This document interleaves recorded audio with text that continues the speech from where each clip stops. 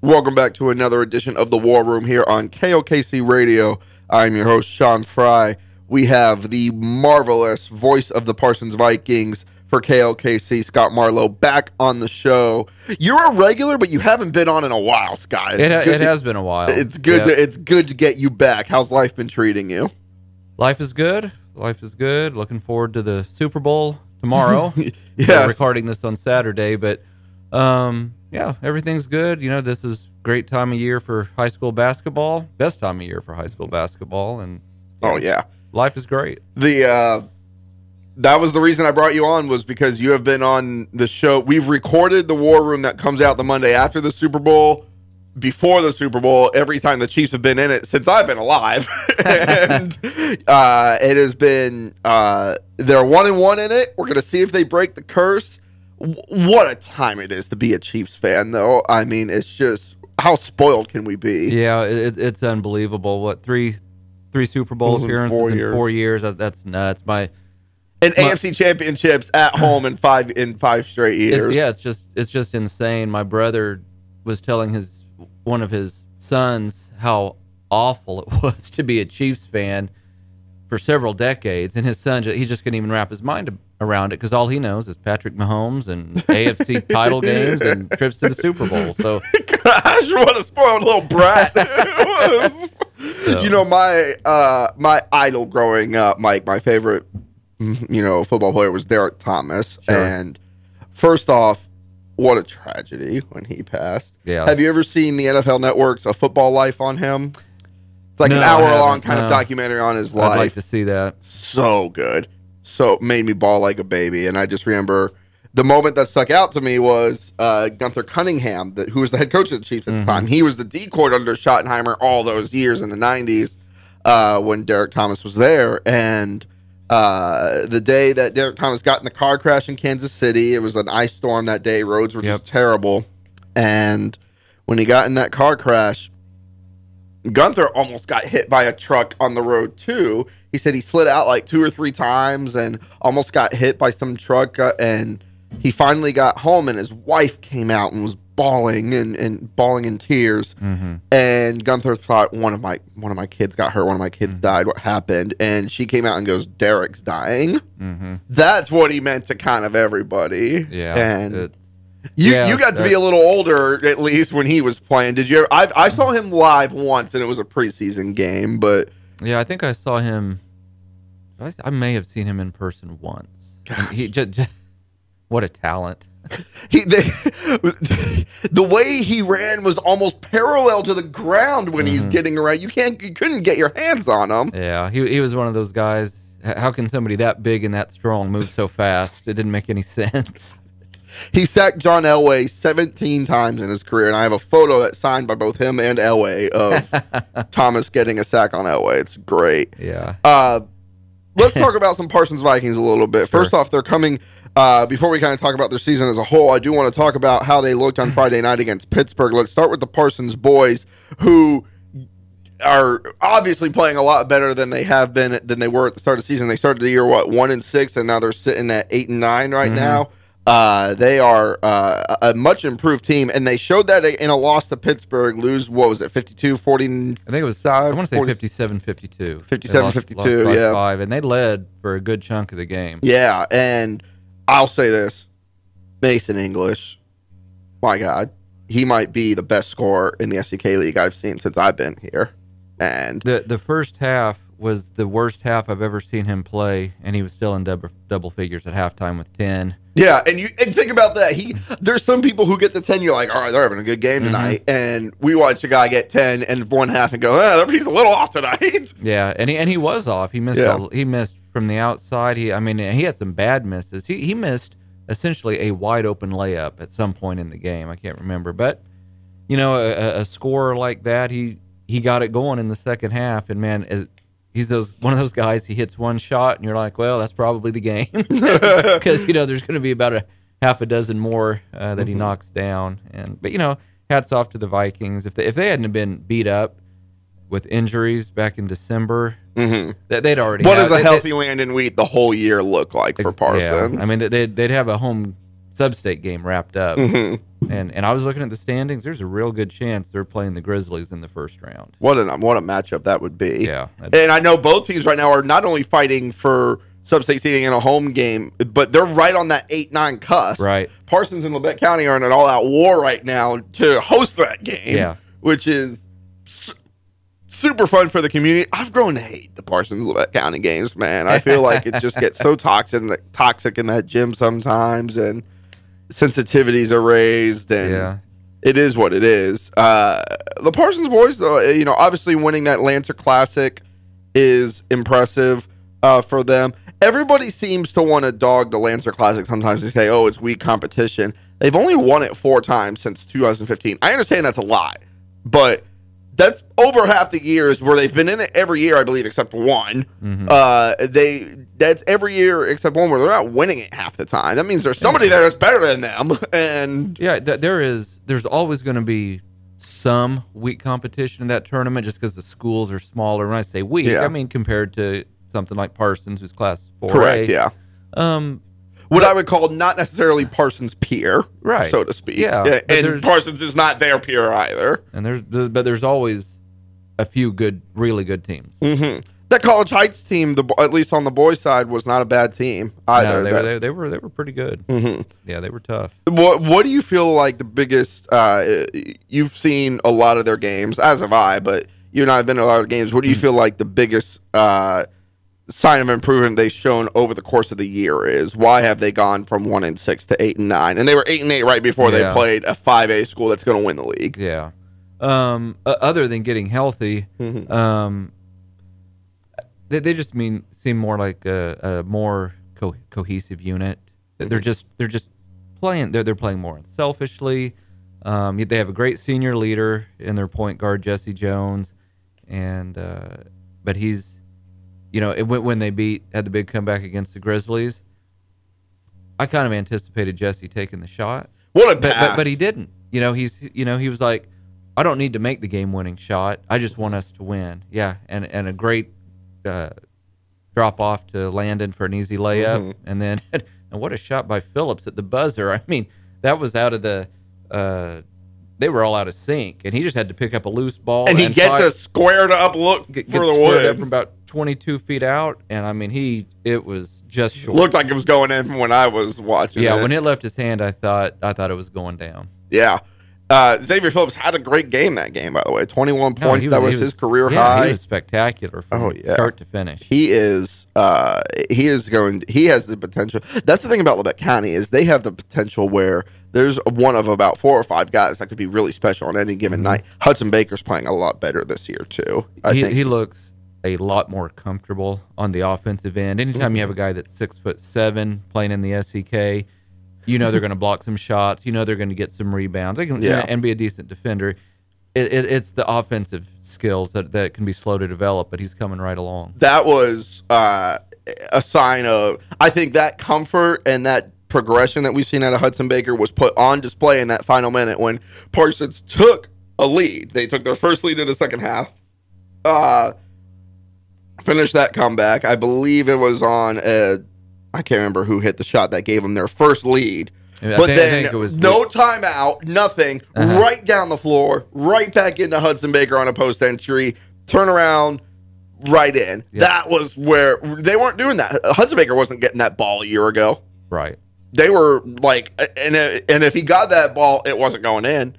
And Hudson's been a good player who's never been he's never been a guy who hasn't been afraid of the work or anything like that. But, they just went right down into him, and he gave him right back the lead.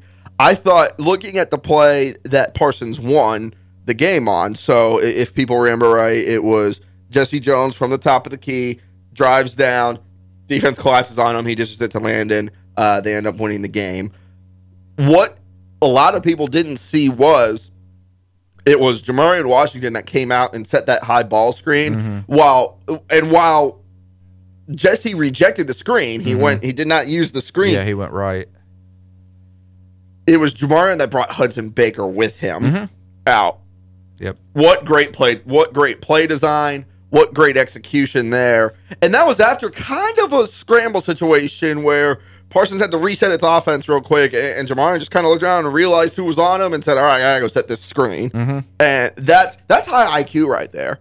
Yeah. And if you wanted me to pick a guy other than like Landon Wheat, as a healthy Landon Wheat versus a unhealthy Landon Wheat, Washington, he has really come on strong. Oh, my goodness, yes.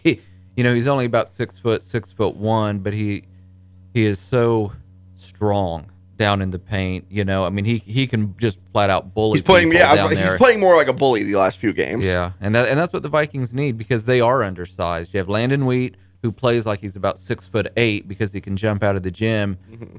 That's it. That's it for height. So they need somebody like Washington to really, be a bruiser in there. And I remember Tony Fuentes, my broadcasting partner, said, it's like back in December, he was like, yeah, Washington, he's doing good, but it's like watching a football player in a basketball jersey. Mm-hmm. And while there's still some truth to that, and that's kind of what he is to a degree. His offensive skills are getting, his low post moves from December to February, I can't believe the improvement. It's been remarkable to watch. And that's what could make a sub-state exciting. Obviously, for Parsons, though, and for anybody else, you end up in that 8-9 game, you're going to end up going to the 1 seed.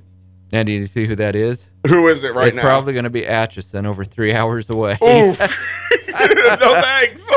And hopefully somebody will make a sub-state game around here closer to that in my area. We don't, obviously we never see Atchison play. And I looked at their scores, and I'm sure I think they're currently 14-1. Last I checked, probably 15-1 by now. So they're tough, but I have a feeling if they play Parsons or D, I don't know who would win, but I don't think it would be a blowout. No, the way those two teams are playing. Absolutely, Scott. We're going to go to a quick break. When we come back, more War Room with KLKC's voice of the Vikings, Scott Marlow, here in the building. I'm your host, Sean Fry. Don't go anywhere. Welcome back to the War Room here on KLKC Radio. I'm your host, Sean Fry. Scott Marlow, voice of the Parsons Vikings for KLKC, here joining us in studio. Scott, before we keep talking about the Vikings, want to ask about Harley Marlow, your daughter, up at Emporia State. She's still running. How's her life treating her up there? Yeah, she's having a rough go right now. She's sprained an ankle. Oof. And for a runner, that's about as... Yeah, it was a pretty bad sprain. They actually just... less than an hour ago, she competed for the first time in several weeks, and she said it hurt. She ran a 400 just to see if she could do it, and she finished the race. Of course, her time wasn't great, and I just hope no further damage was done. But I don't think she'll be full strength until outdoor season, which is over a month away. Gotcha. So, have we gotten the same doctors that have been working on Mahomes to work on Holly's ankle? I told her. Surely that. she'd be running. She'd be in the Olympics by that right, point. Right? Yeah. I wish she had access to that kind of care, but they're doing what they can.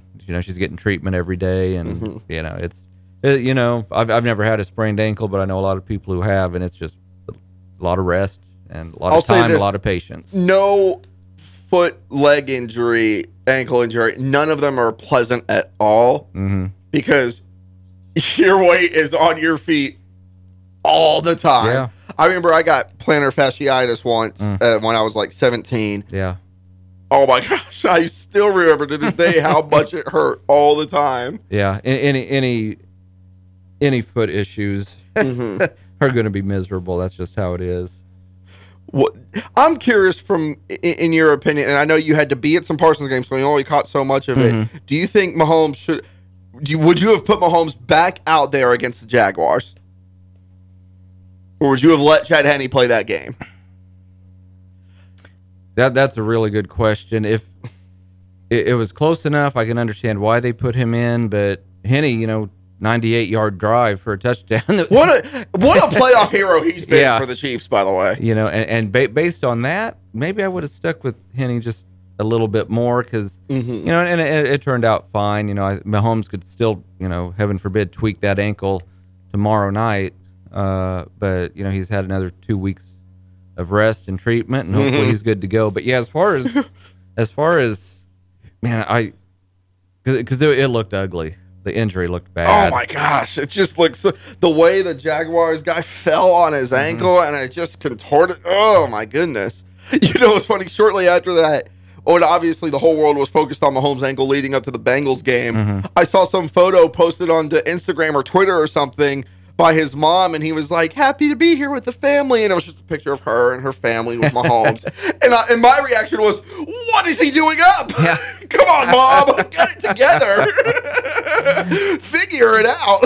He needs to be sitting down right now. Yeah, I was surprised that he was standing up for the post-game interviews. Yeah. You know, I was like, time to start resting that thing. I need to go get some treatment. Why aren't you doing it right now?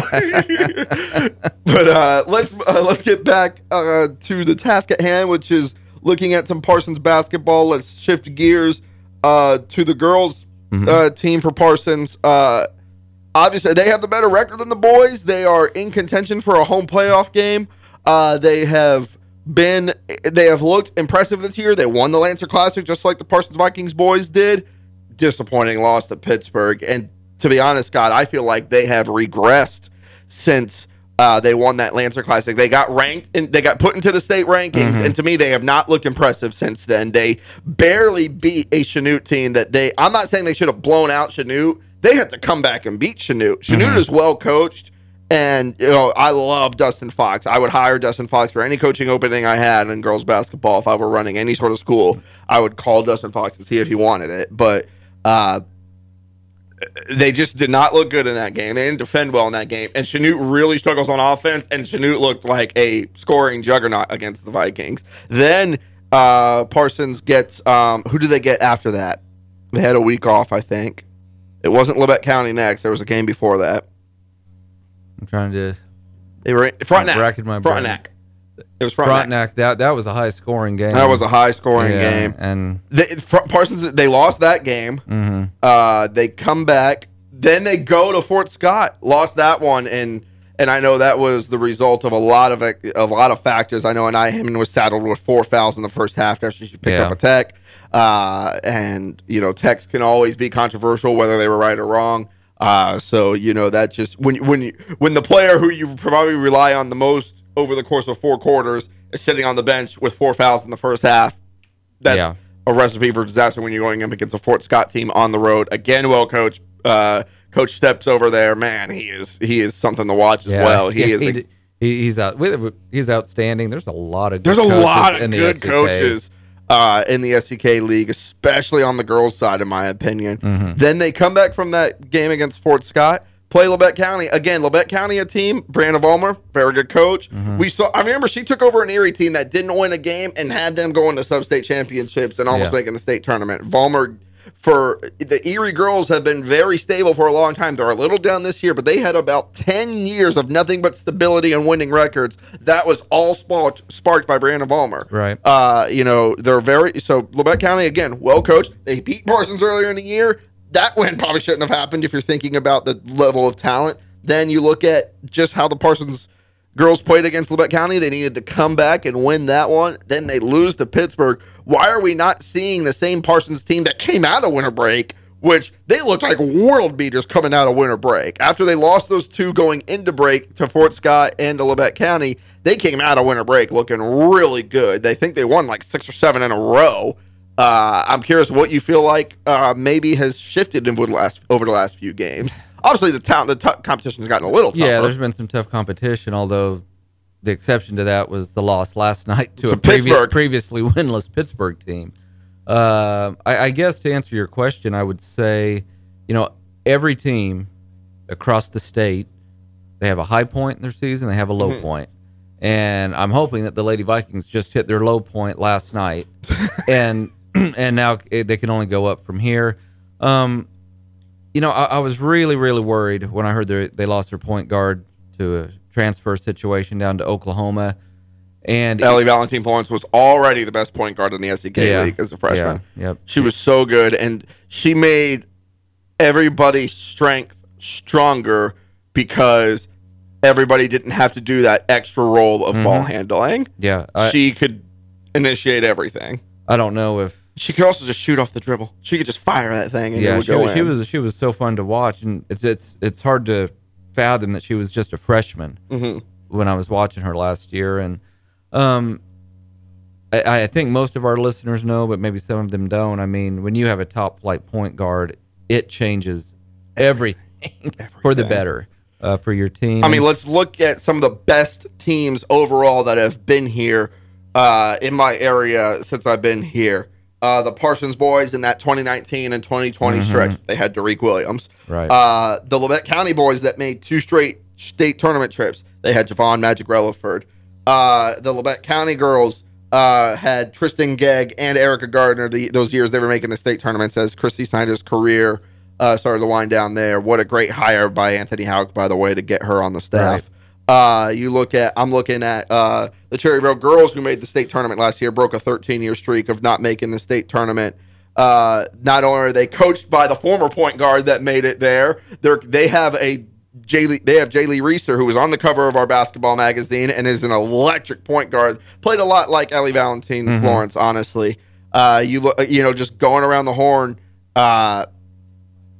the Erie team that made 2 straight state tournament trips under Nick Pfeiffer. They had an electric post and Eric Dillinger, but they had a point guard in Garrett Rourke that could just run that offense and was picture perfect. And when you have great point guard play, I don't think there's a team out there with a terrific point guard that is not at least 500, right, or right around there. Even Parsons has a very good point guard, and to me, while Parsons is really lacking height, and you just think they don't have all the tools there to be an elite team, they're capable of being a 500 team and a little better against what has been some stiff competition all year because they have an elite point guard in Jesse Jones. Yeah, and if they'd been healthy early, whether 8 and 9, I'd say they'd probably be 11 and 6, right now. So, and I know they're out of our coverage area, obviously, but how about Grant from Pittsburgh? Yeah.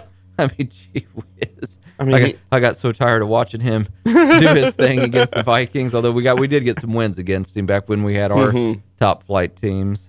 I was talking about that with Anthony Houck the other night. I think the moment in Parsons basketball history, since I've been here, so I got here in 2014, or fall of 2014, the moment that stands out to me the most in Parsons Vikings basketball history, really in the last decade, is that pull-up 3 from Derek Williams that gave Parsons the lead after they were down by over 20 points at home to Pittsburgh, a game Parsons ended up winning. Yeah, that was the 3 that either gave him the lead or tied it. That gym went nuts. Yeah, that was. I still watch that comeback from time to time when I can find it on YouTube. Sometimes it's hard to find, but yeah, that was a great night, a great game, and yeah, Derek could do it all. And I mean, what confidence! Yeah. I mean, that was off a steal in transition, just stop and pop. And I think he was just a sophomore that year. Yeah, so, man.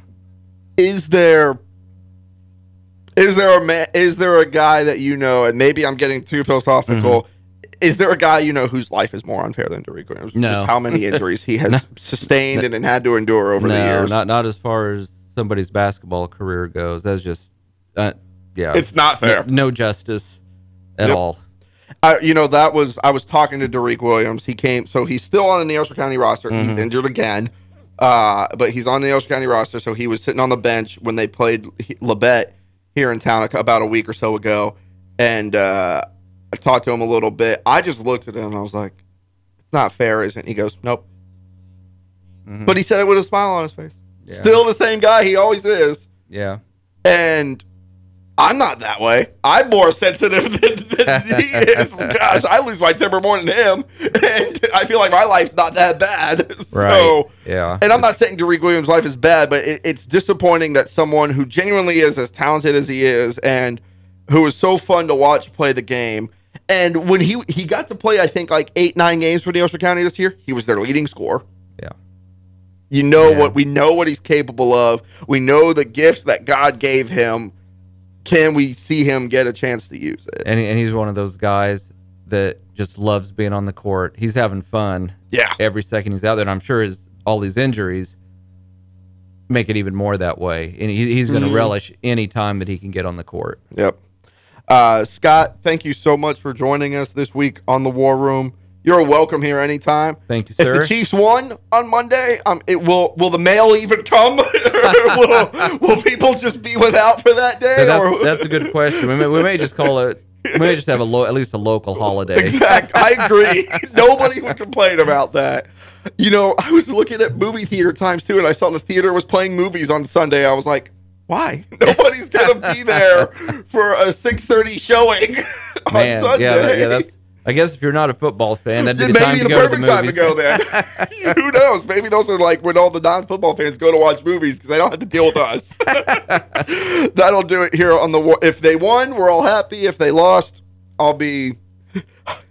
I took a week off work, but man, I may extend my vacation a little bit. But that'll do it here on the War Room on KLKC Radio. Scott, thank you so much for coming in. Thanks, Sean. Go Chiefs. No matter what. No matter what, go Chiefs. It's a great time to be alive. I'm your host, Sean Fye. Everybody stay safe and God bless.